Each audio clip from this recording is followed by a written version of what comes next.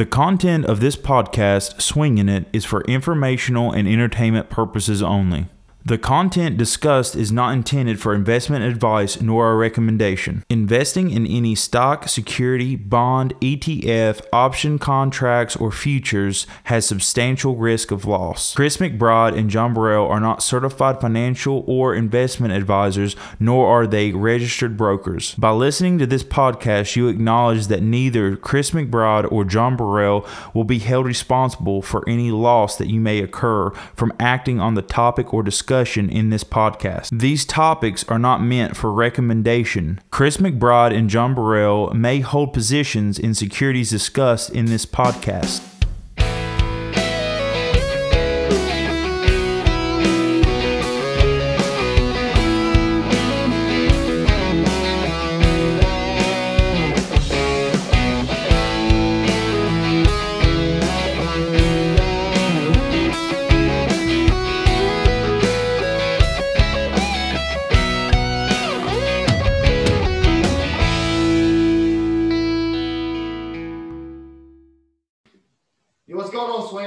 To another edition of the Just Swinging It podcast. I'm Chris McBride. I'm here with John Burrell.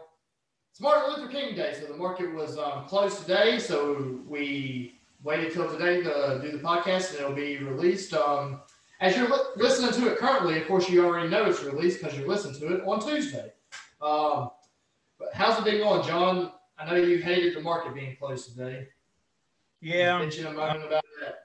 I actually didn't realize this, but futures were open till 1. So they traded, I think they traded from 6 p.m. Sunday night to 1 p.m. just after lunch today, and then they were closed until 6.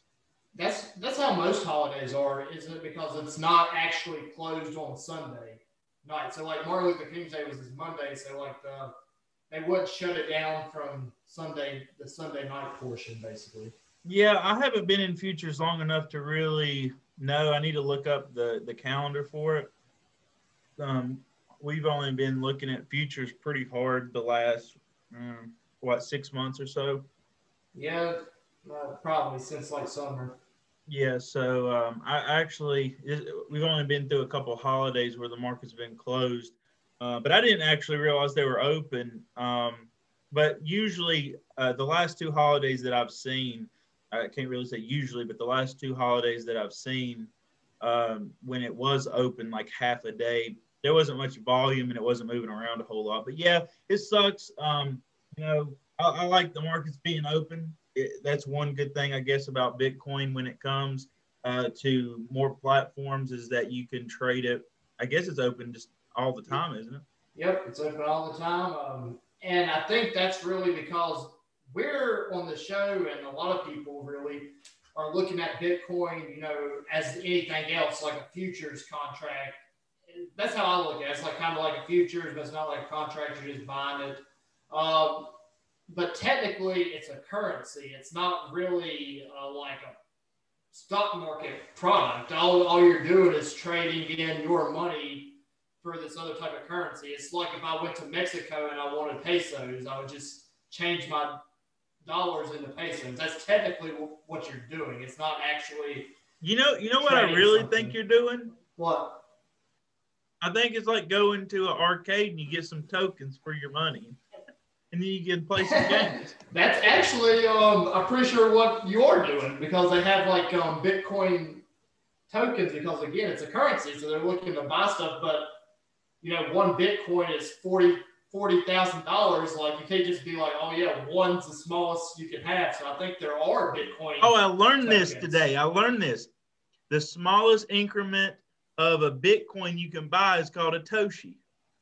And how much is that worth? It is 8 decimal points back. 8 zeros from the decimal point. Which is how much in dollars? I don't know. Whatever current share of Bitcoin is times 0.00000001. Well, I got a lot more than that, John. I got a few Toshis. There you go. Hey, and they said that when Bitcoin gets really big, oh, and also you heard it here first, folks, Toshis. Anyways, but they said when people stop saying how many Bitcoin you have and people start saying, have you bought any Toshis yet? That's when it'll be time to sell your Bitcoin. Well, that is when people's going, that's when people's going to be starting to use it. Again, at that point, though, John, I actually was listening to a podcast. It wasn't a market podcast. It was actually a podcast from Barstool Sports. And they had a guy on there who used to work there, probably while he was in college or something, who is like really big into Bitcoin. Like this guy's job now, he runs a Bitcoin. He works at a company that runs Bitcoin mining. Like they have storage buildings and they put miners and stuff in it, but that's a whole different deal. But he was talking about, they had him on and he was like talking about Bitcoin and stuff with them. And he made a good point that kind of is, a little bit different. If people start saying how many Toshis do you buy, you said that might be time to sell. But why? At that point, that's kind of, it's just money then. Like you should just have Bitcoin because you can use it. Well, it's just money. I don't know that it would sell for dollars. If we're talking about people like that, then, the dollar's tanked at that point. I don't think the dollar is going to go to zero. And it's not going to go to zero, of course not. And I don't think that Bitcoin will be the dominant source or the dominant currency, because I think Bitcoin is a small solution. I think it's a temporary solution to a very big problem. And I don't think it has the answers. I learned a shit ton about Bitcoin from this guy talking on one of the Barstool Sports podcasts. John, I might even send you the clip of him talking. I learned a lot more about Bitcoin than I've ever known before. So apparently, 2040 is the last year any new Bitcoin will be mined. Like it's the last year it'll be coming out. So people talk about like you can just create it out of, it's not. It's like a very strict thing. It's like 2004. They set it up at the beginning, like I don't know the amount of years. I think it's every 4 years. Every 4 years, there's more Bitcoin that can be mined, but it cuts off at 2040. That's all of when they created it, it was a predetermined amount, and that was it. So then in 2040, that's all of the new Bitcoin basically that's out there that'll be worth money. It's like it's 21 million, I think, is the maximum number. 21 million. I think currently it's like 18.6 million is out there. Yeah, I don't know that you can divide it enough for the whole world to use it. It's expensive. So, if we're talking about, it being the dominant currency, we're not talking about it being $40,000 of Bitcoin. We're talking like hundreds of $1,000s, $1 million for one Bitcoin. Yeah, I guess, and then you could, yeah. So my big, so say it was 1 million, it'd be like $1 million of Bitcoin, 21 million Bitcoins. That's a lot of money. So I'm not saying, I'm not a Bitcoin bro yet because I still don't know much about it, but I learned a lot more today and it sounds quite a bit better. The Bitcoin people I found out also from just listening to this, they're kind of, to me, they're the ones that definitely do not like the government, which makes sense. We have talked to our friend Fat Baby Funds, and he kind of is not so sure about the government. So it makes a lot more sense now. But this guy seemed similar.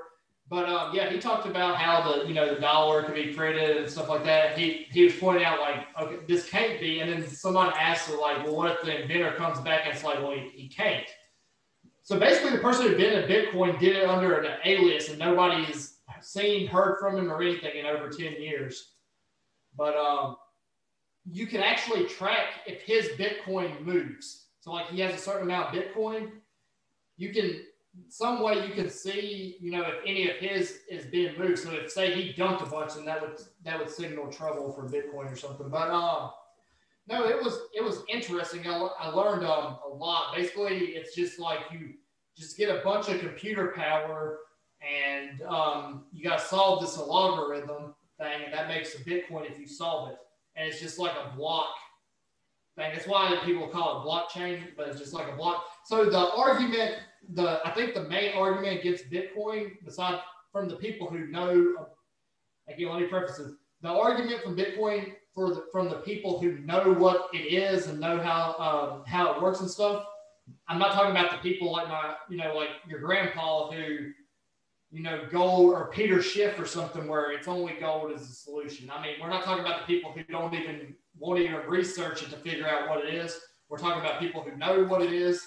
I think the main argument from them is it's not Bitcoin that's worth the money; it's the technology that's worth the money. So I think those are the blockchain people, the people which is the technology, which is basically what Bitcoin is. It's not the specific type of currency Bitcoin, it's the technology created to like make a Bitcoin. And then the Bitcoin argument back to that is no, it's still the Bitcoin because it's when it was created, there's such strict parameters and there's like I don't even know what's called. I don't want to say a board because it's not a board, but it's like the people, they would all have to like agree to create more and it would never be created more because that's the reason they own Bitcoin is because it can't be created more. So there's no way you can get a unanimous decision.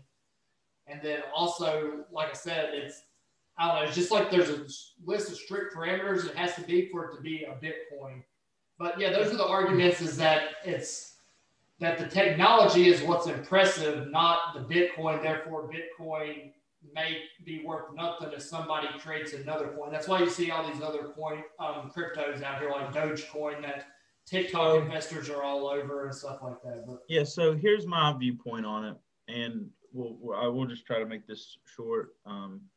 But so the problem with our currency, the U.S. dollar right now, is that number one, like we've talked about so far, is that there's not a limited supply of it, and whenever you can just have. It didn't used to be like that, right? Like it was like correct. 50 years ago, it was backed by gold. Yeah. So how it worked was that the government printed notes, and they're kind of like certificates. Think of them as like certificates. They're redeemable for something. Like a gift certificate is redeemable for something. Basically, dollars were redeemable for gold. And you could go to the bank and say, I don't want this money, I want gold instead. And they would give you your gold. And then you could go barter with gold if you wanted to. But then if you wanted, you didn't want to carry around this gold, you took it to the bank, they'd take your gold and they'd say, we owe you this much gold. Here's your certificate saying how much gold you own and how much we owe you. But this is good. And people will realize that this is a banknote and that it's good for this much gold, and they'll accept it instead of having to, have the actual bars of gold. Well, in the war, we had the problem of we didn't have enough money to pay for the war. So we went off the gold standard and we just said, you guys can keep the money and we're just going to put the gold back out on the market and we'll sell the gold. And just if people want to buy it, they can buy it that way, or they can just keep their certificates. But they started cranking out the certificates to pay for the war.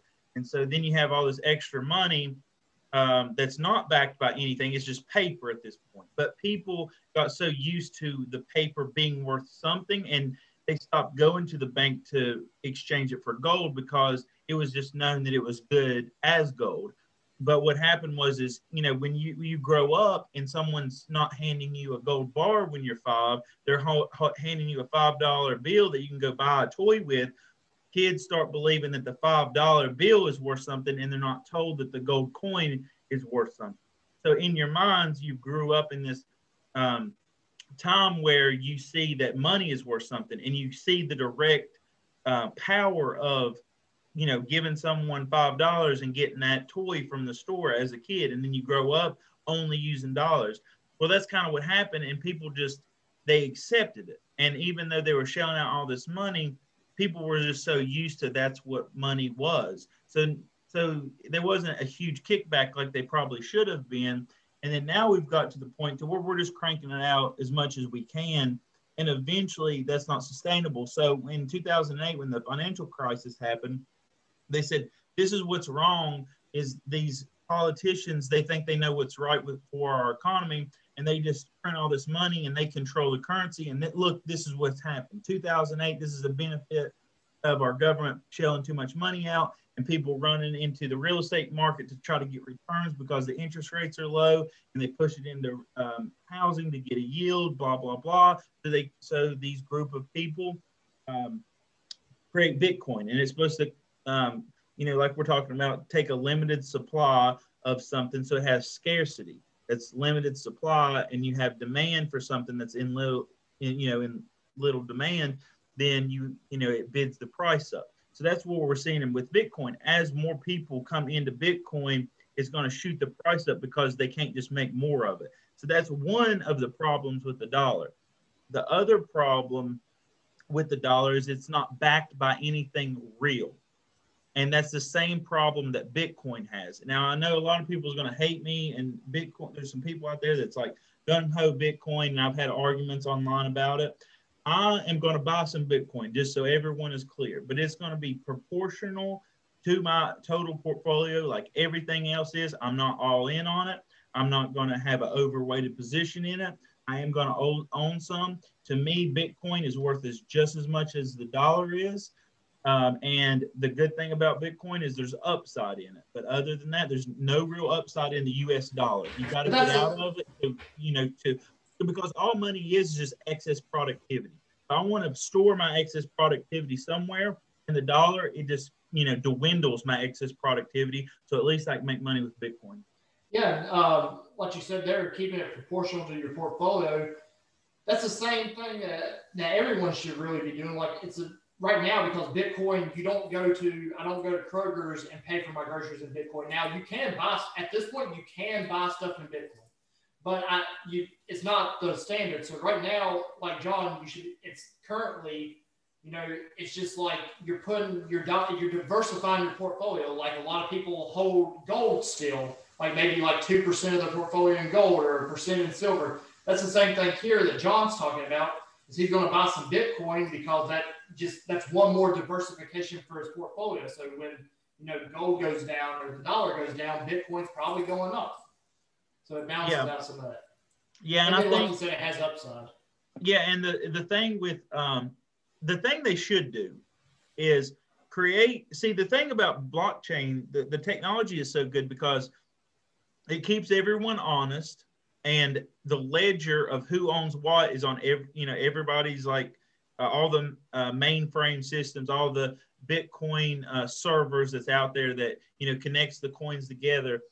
Everyone knows who owns what. I mean, not like personally, but there's it's identified who owns what, and it's not just a bank telling you who owns what and how much. It's decentralized. That's the great thing about blockchain. So what they should do is it's a token. I mean, in my, the way I look at it is it's a token. And that token says that, you can own certain amounts of them. What they should do, and there's a company in China that's doing this, is they're taking these tokens and they're backing them with gold. So it's a token that keeps up, just like the dollar used to be. It's a token that keeps up with who owns this token, and that token is backed by something real. That's the only thing. That's what we need to end up going to, because gold has been around for 5,000 years. It's been a currency it basically is a currency. We don't barter with it like we have, but it's the only currency that hasn't lost value. It's only gained value or withheld its value over time because there's limited supply of it. I mean, we dig up a little bit out of the ground every year, but for the most part, we need something that's backed by something real in the real world, and Bitcoin and the US dollar neither fits that bill. Yeah, but you made a couple of good points there that I really didn't think about before until I listened to that guy talking on that podcast today about Bitcoin and that's one of the hypes about it, is it does decentralize the currency. Like the government has no way they can do anything with, like they cannot control Bitcoin at all. Like right now, the government the reason the dollar is worth anything because it's currently still controlled technically by the government. They can move interest rates around, do this, do that. But Bitcoin cannot be controlled by the government, so you can't just start printing more and making it worth less. But the other thing is, it's like like we have the dollar, Europe has the euro, Mexico has the peso. Bitcoin is like a worldwide accepted, like Bitcoin in Korea is Bitcoin. Bitcoin in China is Bitcoin. It's not like you got to go transfer stuff, keep up with how much it's worth. Bitcoin is a Bitcoin, which really connect. And then it's like I said, the government has no control, so it's just person to person with the money.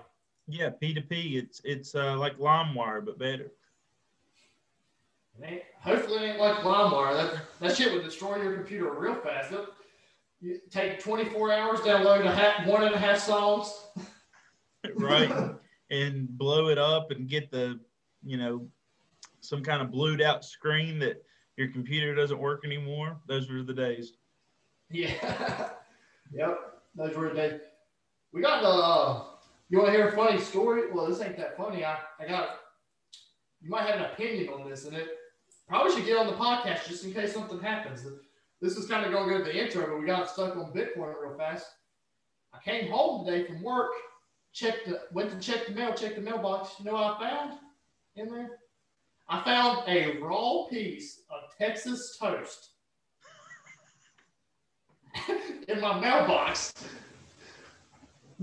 So if anyone's listening to this and you have heard that, that's like a sign for something, like someone's trying to tell me something, be sure to let us know. But if you're the one who did it and you're coming to my house, knock on the door, do know I will pull the gun out. We've already got her loaded and ready if we need it. But I found a piece of Texas toast raw. Wasn't cooked. That was the only thing in the mailbox. Like the ones with like the garlic on them? Yes, like one of the big, thick pieces of bread with the garlic on it, but like a frozen one that wasn't cooked. And I don't know if I pissed somebody off or someone thinks we're hungry. What does that do? I don't know what the mailman was, didn't have anywhere to throw it, so he just like, let me stick it in here. Or what if he was eating it raw and was like, had the mail? There's no bites out of it at all. So this is the one theory that it's not a great, it's a good theory, but it's going to sound kind of depressing. So the guy that lives across the street, old guy.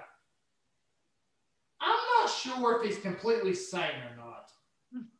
I've had many conversations with this guy, and I'm not convinced that he is fully there mentally. The first conversation I had is when I first moved in the house, we were doing some work on the house, and he started talking. He's like, "Oh yeah, what are y'all doing over there?" I was like telling him, he's like, "Oh yeah, so and so, they did this and this." But the guy said that he was talking about that who did these house renovations. He's not who I bought the house from, and the other people lived there at least 2 years. So who knows how long ago this guy lived? He acted like that guy was there yesterday before I moved in. But wow. real nice guy. He did tell me his wife's on oxygen tanks, and if the power goes out, they got multiple generators to run me a cord across the street. And every time we're outside, he wants to pet the dog. But no, the theory, my girlfriend said it, and it's like, kind of makes sense. Because, again, I've had 2 or 3 conversations, and none of them is like, that guy's fully there. But he does mow his grass and stuff and do a lot of work outside. So he's not like incapable. He like does stuff. But the conversations did not seem all right. What if he thought that was the microwave? He's like, damn it, some bitch ain't getting any hotter. I don't know, but yeah. So that's a weird, like, I never heard that. I did a quick Google search to see if anything come up. I just got like. I didn't find anything. Yeah, I did. So I Google searched it too, and all I saw was Texas toast recipes. Yeah. Stuff. So who knows? If I'm not on the podcast later this week, it's whoever did the Texas toast. I didn't know. So sometimes follow the breadcrumb. The breadcrumb. Oh, the bread. And not the money trail either. But sometimes so the first thing that came to my head, which is probably not even close to right, was we put the dog outside on his thing sometimes, and sometimes he's like barking at shit and doing all that. You know how the old, I don't even know that they do it anymore, but old people, have you ever heard of old people talk about dipping hot dogs in antifreeze and putting it out? Have you ever heard that? Oh, yeah, to like kill the dogs. Killing dogs. Yeah. Yeah, so I thought maybe that was like I thought the first thing that came to my mind was he barking a lot out there. This is like a warning. Like, here's a Texas toast. I don't know. No clue what it Like, is. your dog don't shut the hell We're up. gonna I'm see. going to give him some antifreeze on some toast. That's what came to my mind originally, but I don't think the toast is dipped in antifreeze. I know what antifreeze smells and tastes like. It's sweet. And it didn't smell like That's what's wrong with you. You've been drinking that damn antifreeze. No, that's John's been to our house. He knows my family's real big into like cars and racing and stuff. So that's one of the things I learned is that's how you can determine what fluid is leaking. So like if it's on like a blacktop, you can't see. Well, you just get your big old swig, lick it off the ground. Yeah, that's what my dad told me. You just put your finger in it, just stick on your tongue. It won't hurt you. You're gonna die of cancer. There's different fluids. No, you're not drinking it. It's just like a little like different fluids taste like different things. Antifreeze is sweet. Transmission fluid is sweet. Brake fluid. So you don't have to. So normally you don't have to do it to antifreeze. The only reason I know what it tastes like because you work under the car and it was pouring in my face one time. You ain't got to taste antifreeze. It's green, orange, like you can tell what it is. But the ones you can't really tell is transmission fluid and brake fluid. They're both. Yeah, you got to get a big old swig of that. Yeah, so transmission fluid tastes good. It's like a really sweet. It tastes awesome. If you don't believe me, taste some transmission fluid. It tastes sweet. Brake fluid, however, is disgusting. It tastes terrible. So you get a lot here on the Just Swing It podcast. Now, next time you got a leak and it's purple, give it a taste. If it's sweet, it's your transmission, and if it's not sweet and tastes terrible, it's brake fluid. You want it to taste terrible because brake stuff is easier to fix than transmission stuff. Anyhow, that was a discussion on Texas toast and cars. If anyone knows what's wrong with Chris, it's because he's been drinking car fluids. Hey, I've had a lot of fluids. I'll be having conversations with you in a couple years, and you ain't gonna be all there either. Let me put Texas toast in other people's mailboxes thinking it's a microwave. No, that's one of the worst car working experiences I ever remember. We was like working on this gas line and we had to take it apart, but it's got the gas in it. And my dad was like, all right, you got to sit down there and hold the clamp on there. And he's like, get the clamp screwed tight where it cuts the gas off because we're, unplug it. So it's like, you got to undo it first. So it's going to be pouring out. So you got to get the clamp tight before it stops. And I'm like laying underneath it. It's like running in my face. This is how you, like, kids these days don't know stuff about this. This is why the society is soft. And, our generation's the last not as soft generation, believe it or not. I know some people think otherwise, but laying under the car and you got to get the clamp tight to shut the gas off. And it's just like running in my face. And I'm like, he's like, are you shutting it off or losing gas everywhere? I'm like, no, it's like literally going into my eyes and stuff. He's like, that's part of it. That's going to happen. He's like, you got to figure it out. So I'm just running. Gas is going in my eyes, my mouth, nose. And I'm trying to work a screwdriver to get this clamp tight. It's terrible. Terrible. Oh, God. Take your car to the dealership. Take us some bitch to the dealership. I ain't working on that. All right, but we might as well get into the actual conversation today, even though whatever we're about to talk about now is not going to be even close to as educational, as useful as what we just discussed. But today we're going to move on and start jogging with John in our technical analysis type of arena. We're going to talk about another indicator that is the OBV indicator, or on balance volume. As it says in the name, this kind of tracks the volume. I'll let John talk a little bit more about it, and then I'll give my discussion final points on what he says as per normal. But before we start, the OBV indicator is basically created in 1963 by a guy named Joseph Granville. It was put in a book called Granville's New Key to Stock Market Profits. John, if you want to read this book, it's available on Amazon for just $14.95. You can get the book that talks about this OBV if we're not good enough discussing it. But anyhow, John, go ahead. What was the guy's name again? Joseph Granville. So the book's called Granville's New Key to Stock Market Profit. You can tell that guy's got an ego. He put his name in the title. This ain't new key to stock market profits. This is Granville's new key to stock market profits. He ain't playing with you bullshitters about to steal his idea. Yeah, so that's interesting. I didn't realize who invented it or came up with it, but I've been watching a lot of YouTubers that stream in the mornings when the markets are open, or even some of them at night with the futures. And I notice a lot of people use indicators that's based on volume. This is one that I've looked into a little bit in the past.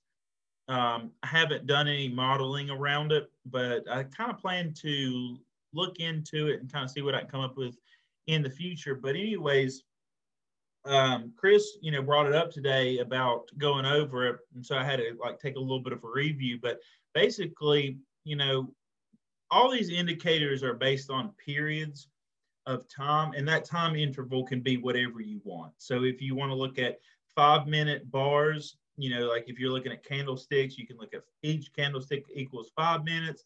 That could be a period, or each candlestick equals 1 hour. That could be a period. So you can look at this at any time frame just that you like, sure. or whatever. If you're trying to be a day trader, I would say look at a 5-minute chart or a 1-minute chart. If you want to be a swing trader, or from the next day, maybe a 15-minute chart or an hour chart. Or if you're just trying to be an investor, maybe you look at the 4-hour or 8-hour or day chart, something to that extent. But anyway, just be sure to pick pick a period that works for think about what your actual goal is for looking at it. And that doesn't mean, it doesn't have to necessarily, you're a day trader, you're only looking at a 5-minute chart. Think about what your goal for it is. If you're using this to make a trade, then yeah, you're looking at shorter term charts on day trading. But just because you're a day trader don't mean you can't look at the day chart. Maybe you look at the beginning of the day to try to figure out what direction we could be moving in, to get a general idea. So you could look at a different period. Make sure the period you're picking fits with the goal you have in mind to look at. Otherwise, you're going to get way more false readings. Yeah, and that's a really great point. And, a lot of traders, they look at the bigger time frames to give them an overall direction of trend, and then they go to the smaller time frames, or, vice versa, I guess, depending on your trading strategy. Like Chris said, if you're a day trader, maybe you look at the day chart just to see the trend of the market, and then you go to the 5-minute chart to pick your entry point. Yeah, because if you look at, if you're a day trader and in your head you're thinking we should be down, and then you go look at this before the market starts, and it's saying we're going to trend up day, that might tell you not to have a bunch of short positions during the day. That may say that your positions, maybe just trade on one side and, pick your indicators for going up rather than down, and vice versa. If the actual trend by the end of the day is going to end up being higher than it started, then you can still play down because of dips and stuff during the day, but your overall direction is up. Yes. And, when we're looking at this indicator, basically what it does is when you go from one period to the next, so if you start on the first period, it takes the volume that you're at in this period, and if you go up, it just adds the amount of volume that you had in that time period, and if you go down, it subtracts it. So do an example with the period as 1 day, because that's not a bunch of, it won't be. Yeah, and this is one, I'm going to actually let you do that, Chris, because I think you hit it very precisely on your explanation.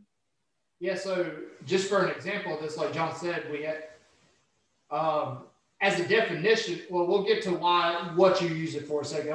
John told you what it was. We'll do the example.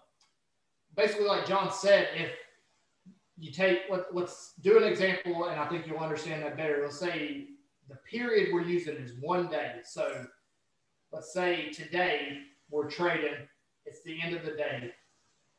Let's do a low number. Let's just do an easy number to use to make it easy. Let's say we had 100,000 shares traded today. So we're starting today. So our current OBV, 100,000. All right, so tomorrow we wait, and then at the end of the day, we see how many shares traded. Tomorrow, 200,000 shares traded, so it went up. So that means tomorrow, and the price was up. That means tomorrow you're going to add the 200,000 to 300,000. So our current volume is at 300. Our OBV is currently at 300,000. Well, let's say the next day we have a down day and only 50,000 shares traded. Well, it's a down day, so now we're going to subtract. So we had 300,000 as our current OBV. We're going to subtract the 50,000 shares, so now our OBV is 250,000 shares. So as you see, it's like it's a continually calculated unit based on whether we're up or based on whether we're down. If you're up, you add the volume. If you're down, you subtract the volume. That's basically what it is. But what that means, so you're probably asking yourself right now, how do you use it? Because what does the numbers mean? The numbers doesn't mean anything. This is like it's a trend. You wanted to know whether where the volume is going up or whether the volume is going down. The actual number that the volume isn't as important. If you're watching, yeah, go ahead, John. Yeah, so yeah, basically if the market's up, it's up, and if the market's down, it goes down, and the amount that it goes up or down by is how much volume is in that day or that time period. Yeah, and the reason that's important because in general, that's the way the price would move. If you think about it, if the price is going up, we would expect more people to be trading the volume. So let's take a step back. When you look at volume, that does not necessarily mean that everyone's buying. Some of that is people selling. The volume is all of the shares in one. So just because you got a higher volume doesn't mean it's going up, or if you got a lower volume, it's going down. So that's why you look at the direction of the market. If it's up, that's why you add. If it's down, that's when you subtract, because that tells you the direction the price move kind of tells you how much of the volume was buying versus how much of the volume was selling. Basically, that's the whole purpose here, is that if the market's going up and volume's going up, that means you likely have volume that is backing the uptrend. So if the market is going up and the volume is continually going up, that likely means the market's going to continue up. And I keep saying market, but you can do this on any individual equity. It's not like a specific. You do it on anything, just like anything else. But say the price is going down and the volume is going up still. That tells you that there's volume in selling that's backing the down move. So the way you can use it is, if say the market's going up, but the volume is going down, so there's a divergence, they're going in opposite direction, that normally denotes that there's nothing backing the current trend, and it's probably about to flip. And that kind of goes back to why it was invented. It was this Joseph Granville guy invented it to basically try to track, smart money versus retail investors. So when I say smart money, I'm not calling retail investors dumb. I'm just saying, smart money, we're talking about institutional investors, hedge funds, pensions, stuff like that. People who, buy way, way, way more shares, and they normally have access to information a lot sooner. So it was invented kind of to track where they're doing. So say we're looking at stock price and it's going flat. The stock price is going flat, but you see the volume picking up. That doesn't make sense because the stock price is not moving. When you see that happening, that normally means the price is going to jump in one direction. Now, the thing with this is you got to use it paired with other indicators to kind of know what way it's going, because it tells you nothing about price, only about volume, which could be up or down. But basically, so if you see it do that, it's going to jump. And then normally the way it works is the institutional investors say they buy into something because they know more. So they're getting in first. As the price starts going up, then retail investors want to jump on board and get part of the pie.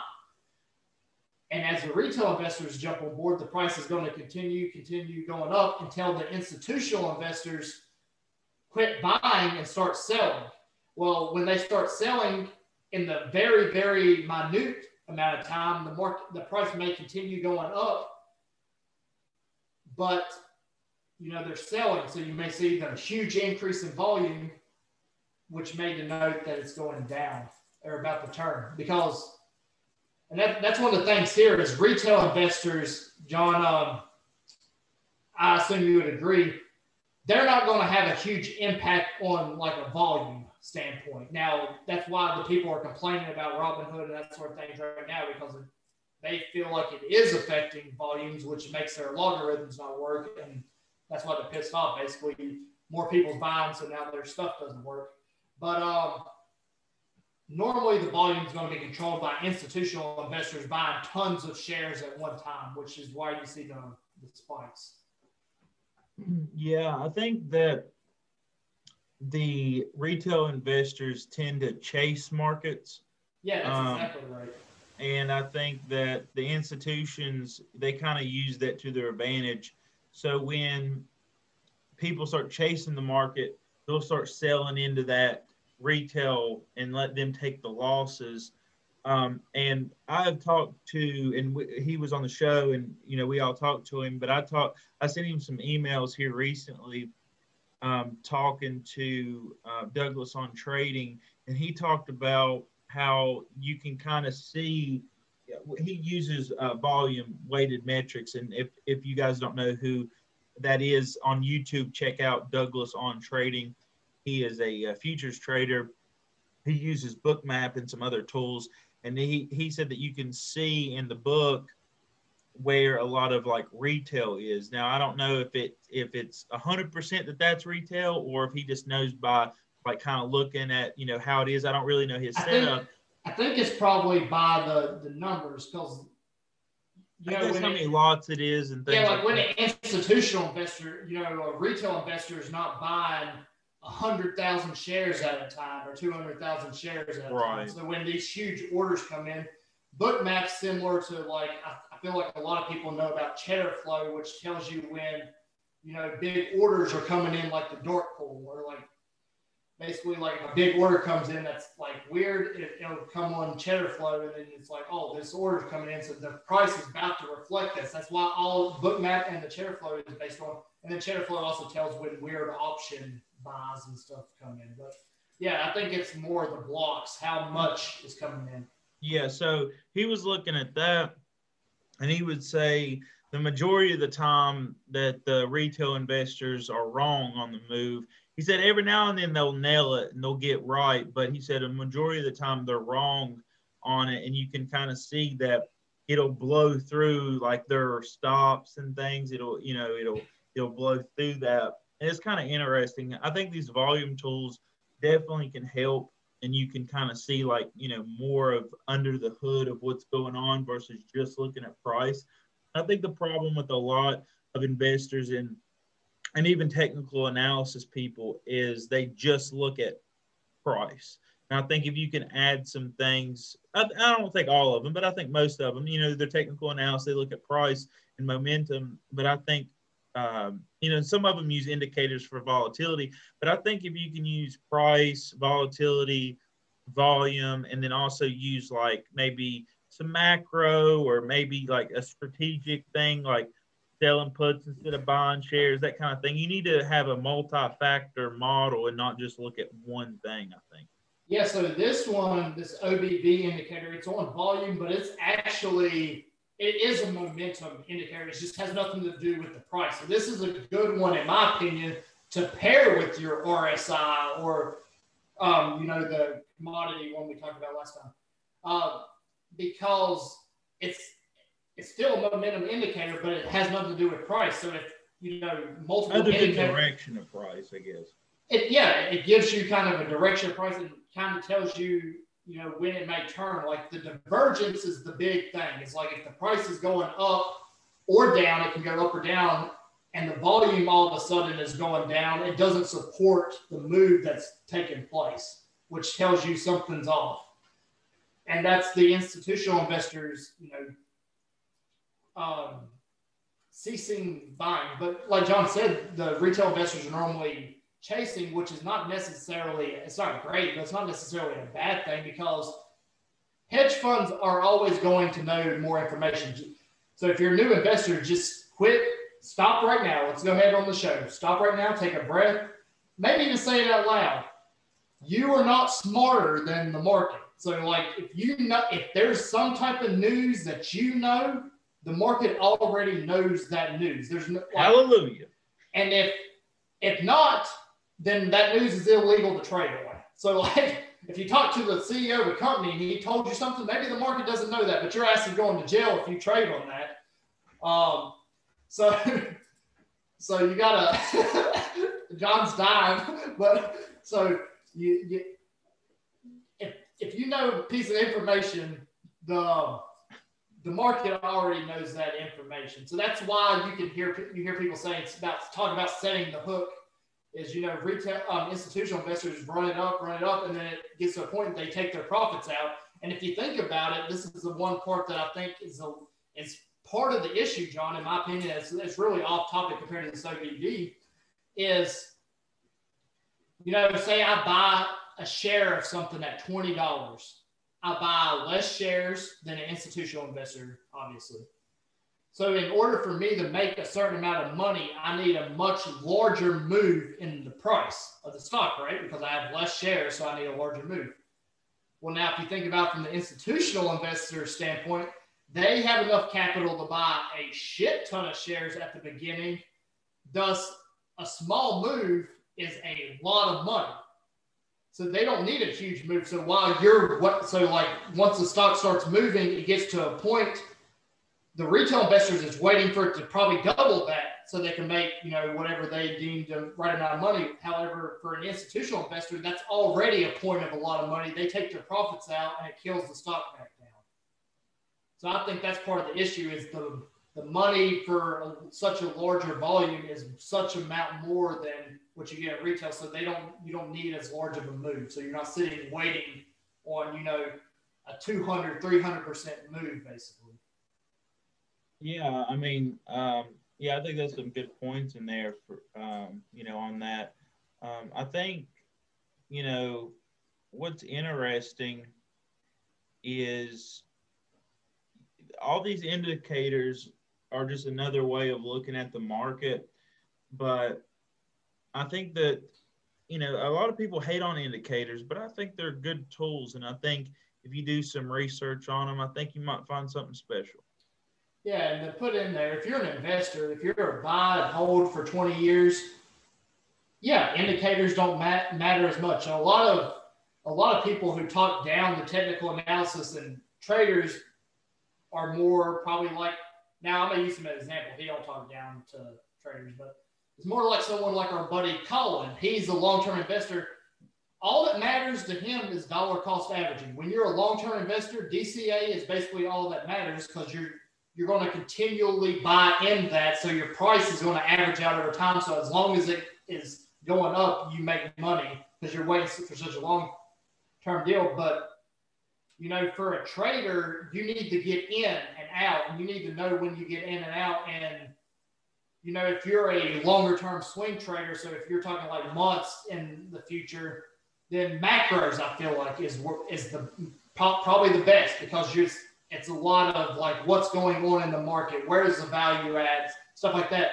If you're a day trader, however, I'm starting to lean towards some of these indicators and technical analysis the best because you're making multiple trades or even like, not even day trader, like the next day or 2 days, you're making so many trades that it doesn't necessarily matter what's going on in the market. It really, like if you're day trading, it really doesn't matter what's going on in the market because you're jumping in and out. All you care about is that single day. So you need to use things where it's like this hits, I do this hits, I do that. And I think volume, not necessarily the OBB is useful, but there's a bunch of volume tools. I think volume in general can be a huge tool to day traders because it basically, if a lot of volume is coming in, the price is going to reflect that. That's simple supply and demand. So even if it takes a second, it's going to reflect in one way, either up or down. So by looking at volume, you can, kind of gauge when a big move is about to happen. or if it's going to stay stagnant, basically. Yeah, it's definitely something I'm going to look more into. I've looked into it a few months back, but I kind of just stuck with some of the, I guess, more typical indicators to start with. But I think it's a good one to look at. I'm going to do some more digging on it, but yeah. Yes. So this is, if you've been listening to the show for a while, you know we do some insight into how our show works sometimes good, sometimes bad. You know, we don't always know the order of which, you know, to talk about these things. So at the beginning, it was super, super easy to pick the order because we literally started from the very beginning. If you knew nothing about the stock market, like what is a stock? But, you know, we've been doing this for almost a year now. Which is crazy. We're getting into a lot more, you know, complex topics because our listeners have listened to us since the beginning, so you should know stuff about the market by now. And if not, you can go back to one of our older episodes and find the topic. Even if you don't listen to the whole show, you can listen to it. So it's there to be found from our show. So as we go, we're, you know, everyone doesn't use every topic that we talk about, including us. Like we've talked about topics that we don't use because you don't need to use 100 different indicators to trade. You pick 2 or 3. So you got to decide. So to decide what we talk about on the show, sometimes it's like, which order should we talk about things? What could be important? So one of the things I did, which is, you know, how I came up with we should talk about this one today, is actually we're doing a technical analysis series right now. We did an option series, and we'll do more on options later because there's still more to discuss. But we're doing a technical analysis series. I basically typed in, you know, top indicators needed for technical analysis and clicked on Investopedia. They had an article there on like the 7 top or 10 top. This was listed as the number 1 indicator to know for technical analysis trading. So basically that tells you how I'm letting you know this because that tells you how important this is, that other people, you know, we talked about RSI and all this other stuff. This was at the top of multiple lists, basically, in, you know, what indicators you should look at. So when it is at the top of, you know, multiple people's list, that probably means that it's important and useful. So that's the reason I chose to do that today. John has stepped away from the computer. I have no clue what he's doing. If you're watching on YouTube, John has like 50 computers in his room. One's across the room, and that's solely for the trading challenge. He's got the podcast and Zoom up on one. The one that he looks in the camera in is on a different one, so you can't even see all the computers on the screen. The one I can see myself on a different computer than the one John looks into, but he also trades on the one, and then he's got one across the room. So John's got a lot going on, but he took a picture of something on the futures. What are we taking pictures of? Just profits. You know, I'm enjoying myself. Yeah, so before we got on the show, it took us a second to hit record because John had a trade in MES, and when we first got on Zoom before we started the recording, he was like, this is where I bought in at. I got my stop loss here. I got my take profits. He's like, I see it. So John's pulled up on screen 337 profit. Was that during the show? Yeah.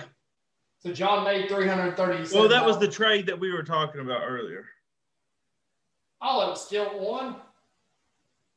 Yeah, on the challenge account, it closed about the same time that it did in my account.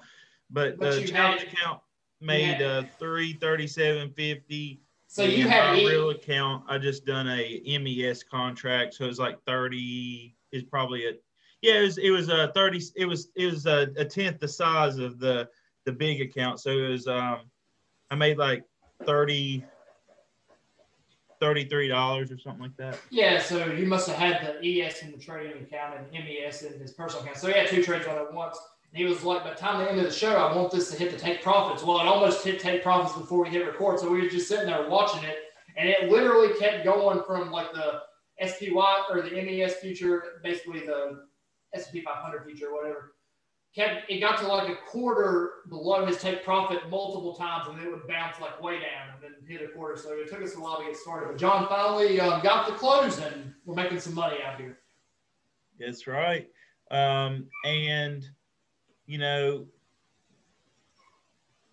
we got to generate some alpha up in this bitch. Especially after Friday. I had about 3. Well, I guess I take that back. I still have about the same alpha because the market dropped so much that it went down too. So, like, I'm still technically doing pretty good on. But speaking of making some money, let's go ahead and go to our buy and sell picks for the week. We'll recap on last week's. Oh, mine's horrible. Mine did terrible too, and we'll talk about that as we go. As John's going to get pulled up on the screen, I assume that we probably missed on all of them. John Lee finally got a win on you. No. We'll see. I don't know. I think the dollar probably went up a little bit. Yeah, I'm going to short every rally in the dollar and go long every pullback in the overall market. Are you pulling up the Yahoo Finance? Yeah, I got it ready. Tell me the first ticker. Okay, you're not going to put it on the screen? Yeah. Okay, so John's buy was Bank of America. I don't know the ticker. Oh, yeah, dude, never mind. So Bank of America, and basically the reason for this pick for the week, well, it's really a longer-term pick. With interest rates, with inflation rising, expect interest rates of the 10-year yield to rise. And so with that, that's good for bank lending because they borrow in the short term, lend to the long term. But as interest rates rise, they make more money off the difference. And that was basically my reasoning for that. We may have a slight uptick. We were up a lot more, but go ahead and tell me the prices here. I'll write down. There's something on interest rates I'm going to bring up that you're going to enjoy, I think. Good. Computer's running a little slow here. Yeah, so if you're new to the show, this challenge is me versus John, plus sometimes some of the Pivotal Trader people. Before the market opens on Monday, we pick a stock we like and a stock we dislike for the week. And we only look at the prices on Monday at the opening compared to Friday at the close. And, you get a point if you're the best for each of the picks. And then at the end of the quarter, there'll be some sort of punishment. John, I figured out what I'm going to do for your punishment, too, since you lost the last 2. I'm going to post a poll on Twitter, and we're going to take fan suggestions. So who knows? I assume the stock parent will come up with something for you. Heard that. But all right, what we got, John, for Monday? So we opened on Bank of America at 32.09 on Monday. We closed at 33.01. So that's a pretty good uptick. You're going to win for sure. Let's see what the percentage of that is. It was going to be a lot more. Look at this. It was doing really well, and then that freaking Friday. My buy stock was up 2 until Friday happened. Look at this. It went all the way up to $34. So that's a pretty good pick, John. You should have traded this one. Well, I'm holding the 10-year bond, right? I mean, not the bond. I'm long the S10Y from the small exchange, which is the interest rate or the yield of the Treasury 10-year Treasury bond. So I like that play better than the stock. So it's basically the same play, but for the pick of the week, we're doing stocks and under I think $75 now. Yeah, so $75. This seemed like a good pick. Yeah, so 2.87% up. So that's a decent move for 1 week. So let's go to mine, which was Rocket. Again, it had a decent move, and then Friday happened. So I expect it to be down. John, you're going to start out strong this week, I think, as far as points. Is it Rocket Mortgage? Yeah, RKT. So John's getting it. If you're watching on YouTube, John's getting it pulled up on Yahoo Finance. Again, we just use Yahoo Finance because it's very easy to look at charts, tell prices and stuff like that. It's nothing like special that we're promoting Yahoo or anything like that over anybody else. They've actually changed this one. Last time we looked, short term was bullish, midterm was bullish, and long term was neutral. So now it's the 11th was Monday, right? Yeah, so now they've switched to the short term bearish, midterm bullish. And honestly, this is another interest rate play. If you're playing interest rates, I mean, it's the mortgage company. They do the same thing. Yeah, but I'm playing this one because their PE ratio is super, super, super, super low, and it's at the low end of its range. I'm actually playing it, solely on like a mechanical, like had nothing to do with the company. I see it on Hulu.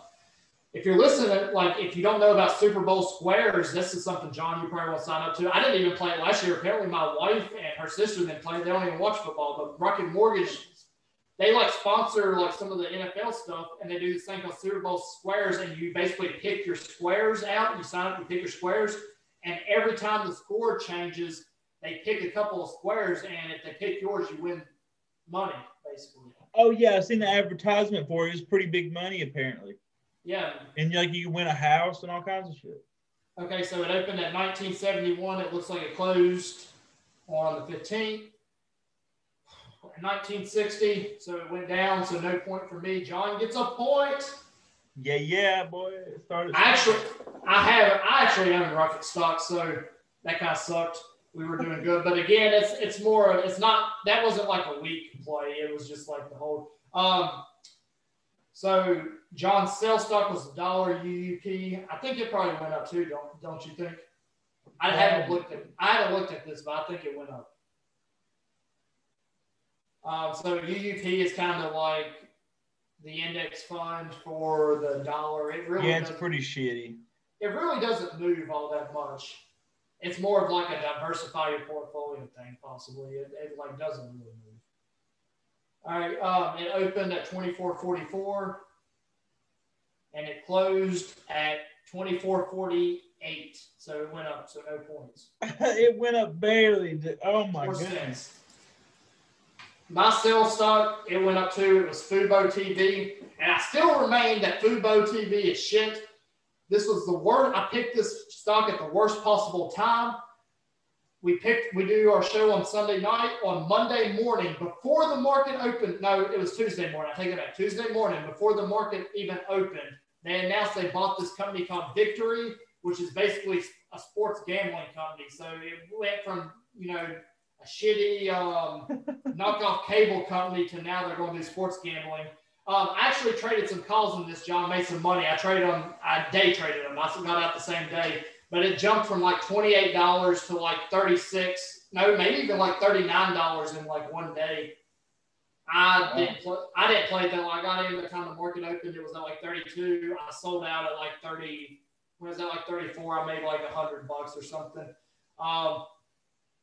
But the funny thing is, it was at $40 when it opened on Wednesday, and it immediately dropped back down to barely up more than it was. But anyhow, it opened on Monday at 26.12, and it closed at 32.13 on Friday, so it went up.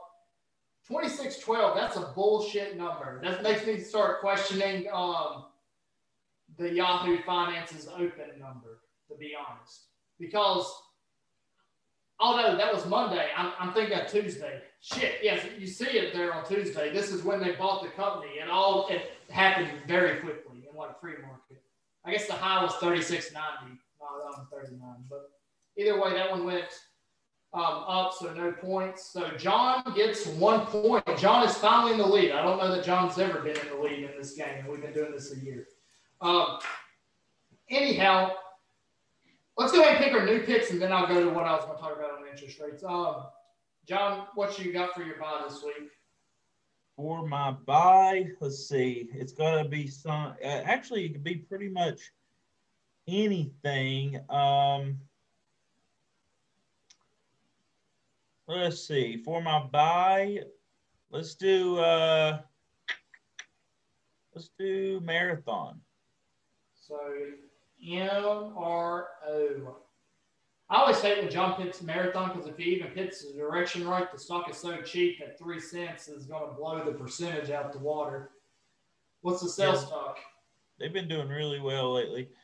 They're getting back to that price range that they were pre-oil going negative.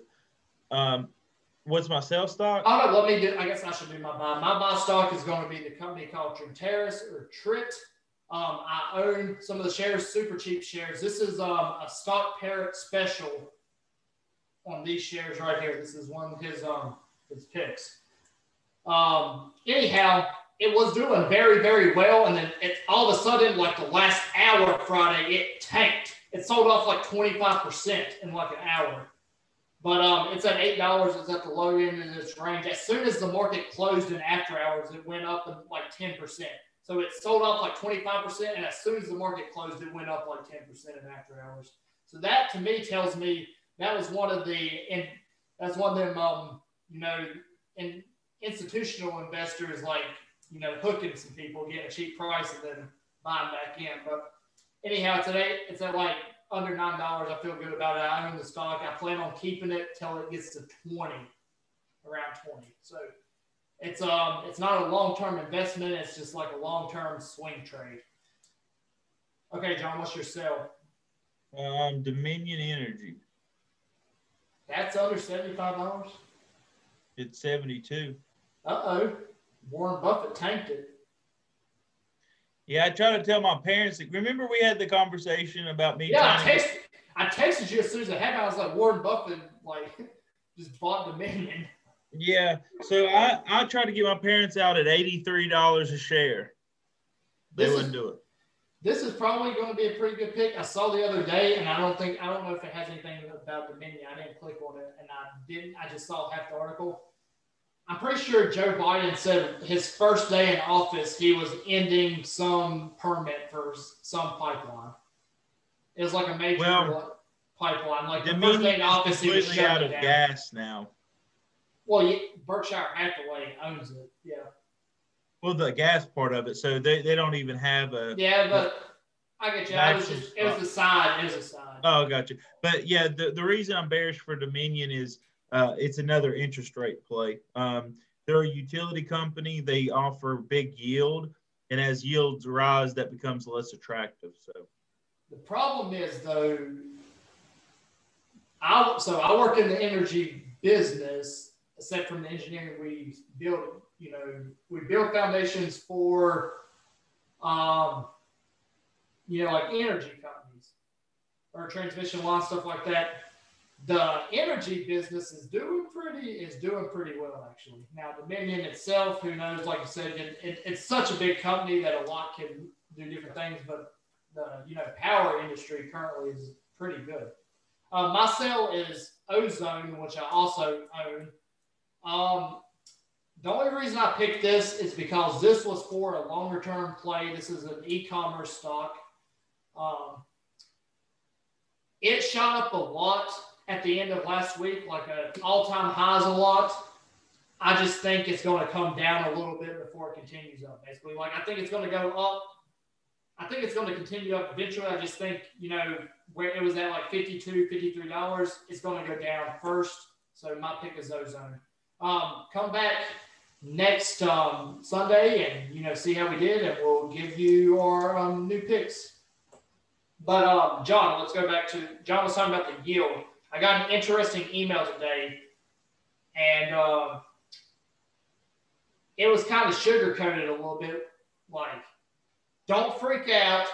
But so this is from the mortgage company that I own my house through, the mortgage guy, which he's a pretty nice guy. He sent me this email. John's gonna like this. It starts off by, if you follow mortgage news, you may have noticed that rates ticked up a bit this week. I'm not worried though, and you shouldn't be either. And it says why average markets are still historically low.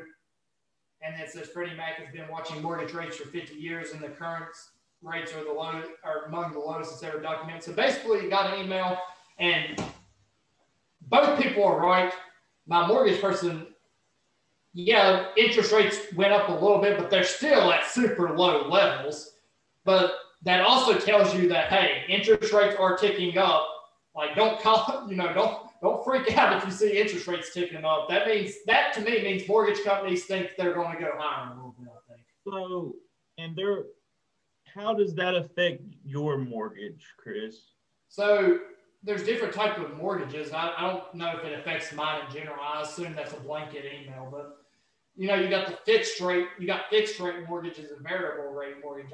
I think mine's fixed rate. So whatever mortgage rate I got at the beginning, which when it's at super, super low levels, you take the fixed rate mortgage because it's not going to, you want that rate.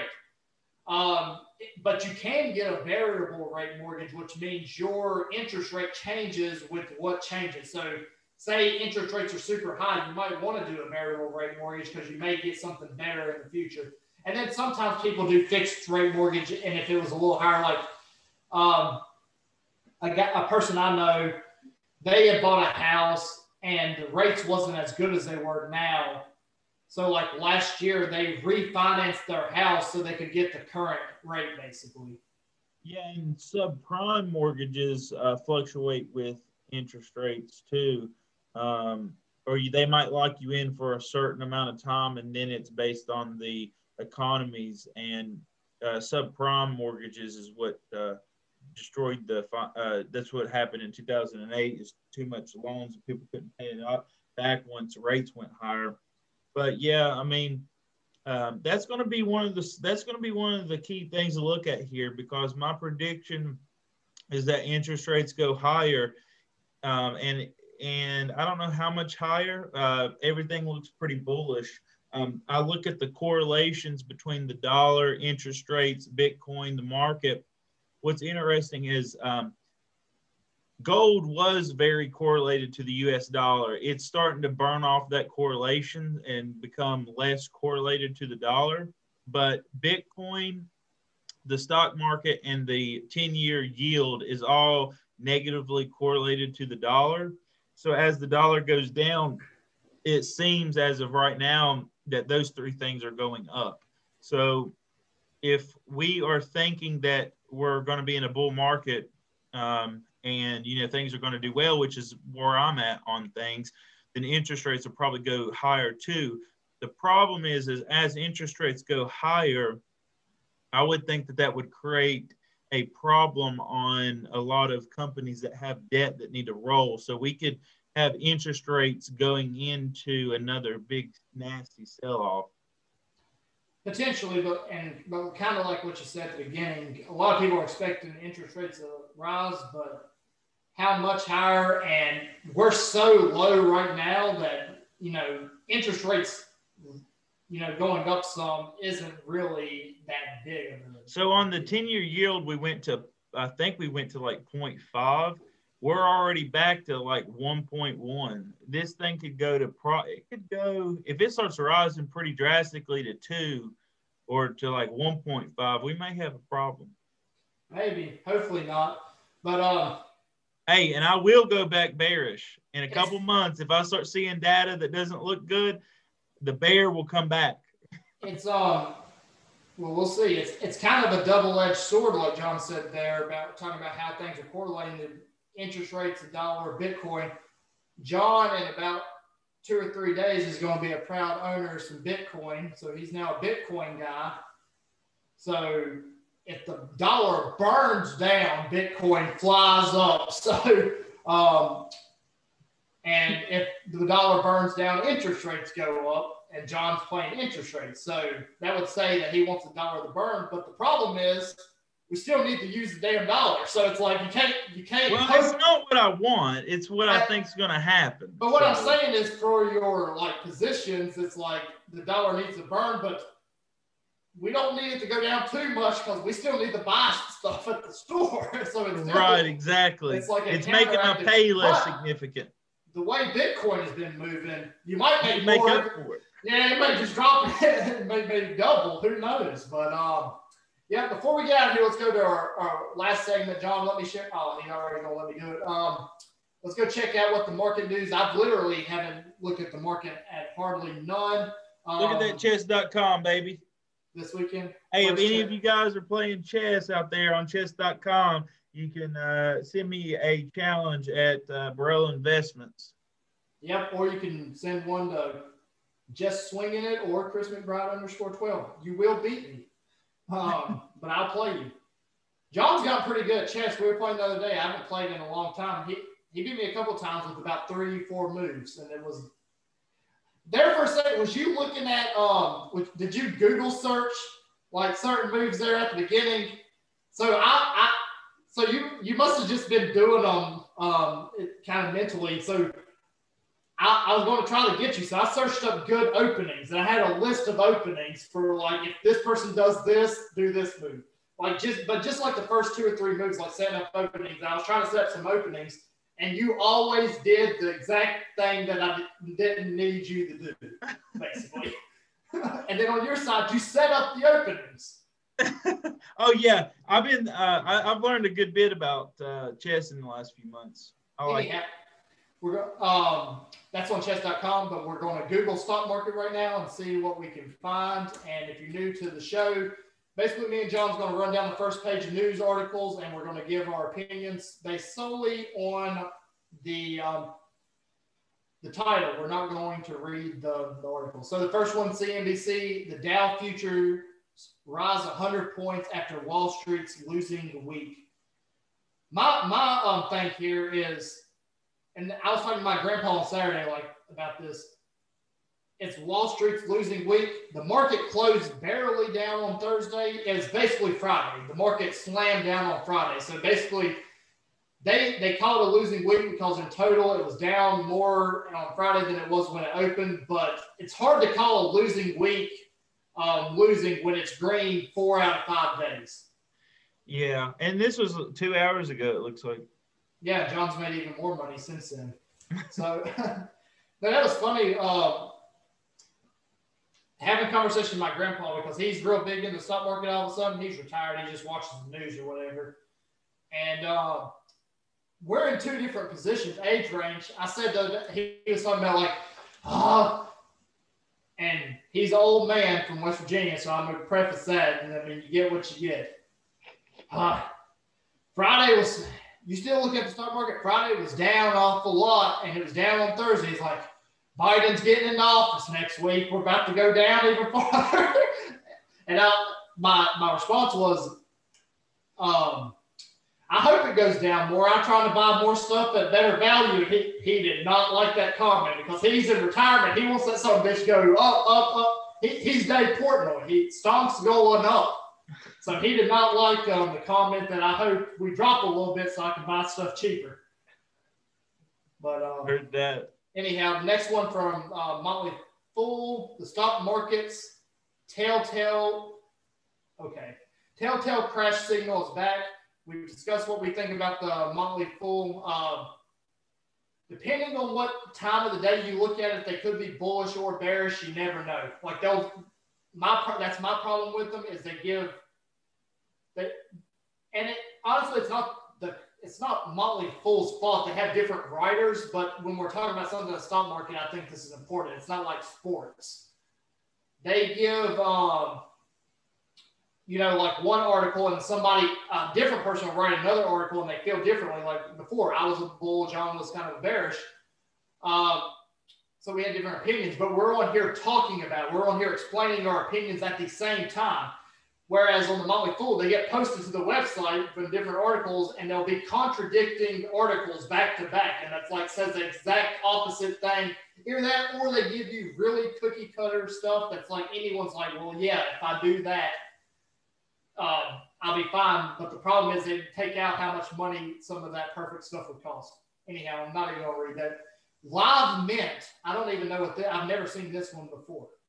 5 stock markets trends to watch out for this year. Again, we're not reading the article, so I'm going to let John give you 5 market trends to watch out for this year on the spot. Give me 5 trends to watch out for this year. I'm not sure what that means. Trends, 5 things to look out for. 5, but not like this stock's going up tomorrow. 5 trends. Kind of like you said, you already started with 1. Interest rates are going up. Dollars going down. So for what time frame? Let's see. For this year. The year. I think for the end of the year. Oh shit. 5 trends from now to the end of the year. So Bitcoin higher, commodities lower, stock market about the same. More volatility. John's sentiment is changing fast because he went with stock market about the same, and 2 episodes ago. No. You said this is different time frames. This is the year. No, we talked about the year a couple episodes ago. We literally gave our prediction in number for the end of the year. I'm pretty sure you gave like a 7 or 8% increase. Yeah, but you have to understand, I don't really look in things in years. I kind of look in things in like 3-month intervals. So when you ask me for a year, I really don't know. I'm just kind of pulling something out of my coochie. I don't have a coochie, by the way. But by the way, if you're wondering, John does have a coochie. He is taking donations. He will show it to you for money. It is 2020, but he's not a feminist. I mean, he's not a feminist. He will show you his cooter for money. Anyhow, moving on. Next one's from Investors Business Daily. The Dow Jones Futures rise, the stock market rally pullback. We already talked about that. And then Tesla Model Y China deliveries begin. That's obviously big for Tesla if they're delivering more cars in more countries. I mean, you can't really argue that more production is worse. Next one, Bloomberg, Asian stocks climb, treasuries, yields, edge higher, and more. That's basically it, market wraps. We just talked about that. Treasury yields going higher. I know nothing about Asian stock market, so we'll go ahead and skip that. I know Alibaba. Did you hear that story? Apparently, like the Alibaba CEO, like just went missing or something. Oh yeah, I heard about that. That's like a huge deal, I think. Communist. Whoa. We support people who believe in communism to listen to our show, but I do not. We need more listeners. I will respectfully tell you that you are wrong for believing in communism. Oh, we did not tell you. We did not say that we will agree with you. We'll tell you you're wrong, and probably even not respectfully. But we do approve of you to listen to our show. You might get a little more American juice in you. Yeah, bring you over to the dark side. This ain't the dark side. Or is it? Hopefully not. Hopefully not. Next one, CNBC. The wealthy are investing like a market bubble is here, or at least near. John, what does that mean? We've been in a bubble for 10 years. But what does that mean? Like, what do they mean by the wealthy are investing like a market bubble is here? Are they saying the wealthy is like hook, line, and sinker, and people like blowing it up, and then at some point, I think they're all gonna take their profits out and tank it, kind of like SoftBank did. I think the wealthy are like hesitant right now. If I'm looking at the S&P, I think they're talking. I've read a little bit. This is cheating. I think they're talking about the strategy, like we were talking about how much percent of bonds you have, how much percent of commodities, how much percent. I think they're basically saying that the percentages are starting to change, like it might go down. So if I look at the futures options and futures contracts, most people are still, the consensus is short the market right now. So that supports my case to be bullish instead of short. So I kind of feel like people are hedging a lot right now. If you look at the premium on puts, they've been bid up pretty drastically. And the one thing I'll say with that is people, whether they're journalists or even individuals, some of that's going to look at that as, people are hedging, is starting to get hesitant. But also one thing to think about is think about how much we have risen in the last year. If you have been in on a bunch of positions in some of these moves this whole time, I would start pulling profits and hedging too. You've made so much money. Why risk it? You know what I'm saying? Like, you've made so much already. So it's kind of like we're hedging, but it's like maybe it's just, at some point you got to pull some profits. Next one is the stock market open. Here are the hours for Martin Luther King Jr. Day. We have done discussed that. It wasn't open, but futures kind of was. Bitcoin was open. Barron's, it's a stock market in a bubble right now. Investor Jeremy Grantham says so. Is he right? We just talked about that. We won't talk about that again. It's funny. I think we're going to start seeing trends with these articles because when we first started the show, we talked about the news a lot on the show. there for a while, you saw a bunch of people talk about the market being in a bubble. And then here for the last month or two, I kind of saw the disappearance of bubble articles, and now they're back. So who knows? Yahoo Finance stock market news for January 18th. Close. We don't care. And then Motley Fool, again, new to the stock market. 3 things to know before you buy airline stocks. John hates airline stocks. They are a low margin business. Like there's not like a lot of money to be made. It's normally high debt, low margin. But at the same time, we're in a hot dang pandemic. If you can get American Airlines for $14 a share, you're probably going to make some money on it. Say that again.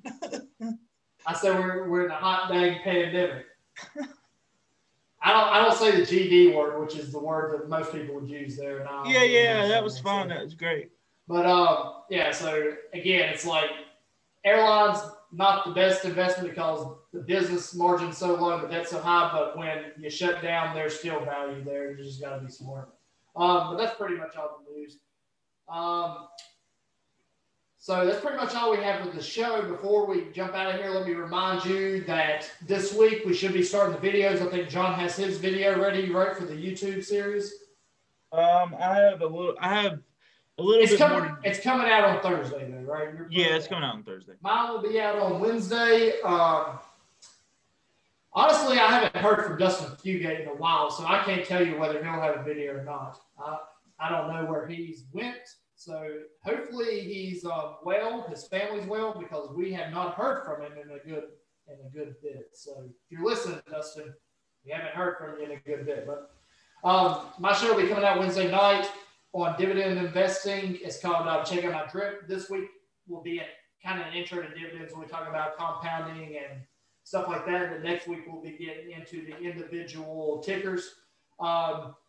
John's will be coming out on Thursday. It's called Wolf Alpha Trading, and he's going to be discussing how to gain alpha in the market and probably be talking about futures commodities. John, what exactly are you kind of talking about each week? So mine's very clear. I'm talking about one stock each week. What are you doing? Are you looking at like one thing, or what really are you doing? So we're going to talk about investing / trading ideas and concepts to generate alpha. So like if I would say like you can have a core position which will help you like generate the same return as the market, and you use that with a little bit of leverage. Capital efficiency is a better word that I like to use. And then the rest of your portfolio, you make little tiny trades with high probability and using macro or using some kind of technical indicator or some kind of strategy, or how to build strategies to where you can generate the extra alpha. I'm going to do a mixture of things. It's going to be pretty open concept, so I can run with it in a few different directions. But what are you talking about Thursday? Thursday is going to be an introduction show, so I'm going to talk about what my forward outlook is, kind of some of the stuff you've heard here tonight, my forward outlook going forward. And I might start with my 5 key concepts to investing. Okay, so those videos will be found weekly. Mine on Wednesday, John's on Thursday. Hopefully Dustin's technical analysis show on Tuesdays. That'll be found on the Pivotal Trading YouTube channel. So don't just go in there and watch the videos. Be sure to hit the subscribe button when you do the video. So if you like the videos, be sure to hit the subscribe button. Feel free to leave comments and we'll answer some of your questions. But that's on the Pivotal Trading YouTube channel. If you're not following us yet on Twitter, you can follow us at Swinging It, or for Pivotal Trading at Pivotal_trading, but definitely follow the at Swinging It first. And, feel free to interact with us on there. We have never not commented back or not replied back to a DM, or really probably never not commented back to a comment directed at us. So if you comment us, we'll probably reply back. It may not be what you like, but we may reply back. And then as far as Swinging It goes, we haven't got dates set yet, but we do have 2 good guests coming up. We have Catherine Baker, who is a technical analysis options trader. She will be coming on the show in the near future to do like a normal interview discussion. We've had investors and stuff on. She's a options trader. She's a day trader, swing trader. She uses technical analysis. So we're going to be able to tie some of these technical analysis concepts in with her and, just have a discussion on what's her strategies and that sort of thing. And then here very soon, we're going to do Just for Fun show, which may have a lot of useful information or may have no useful information. And that'll be us with Fat Baby Funds and the Stock Parrot and maybe Colin. We'll see. I'll probably invite him. I don't know if he will want to or not for what we're going to be talking about, but that may last. Who knows how long that'll last, but it's definitely going to be a weekend show. I think Fat Baby Funds and the Parrot are looking to do some drinking, probably play some drinking games on the show, and talk about who knows what. Fat Baby Funds was drunk last week, and he tweeted us talking about Bitcoin, said that he was going to make sure we have conviction the time he gets done with us. So he plans on doing that on the show. He said, give me a couple beers, and I'll make sure y'all have conviction.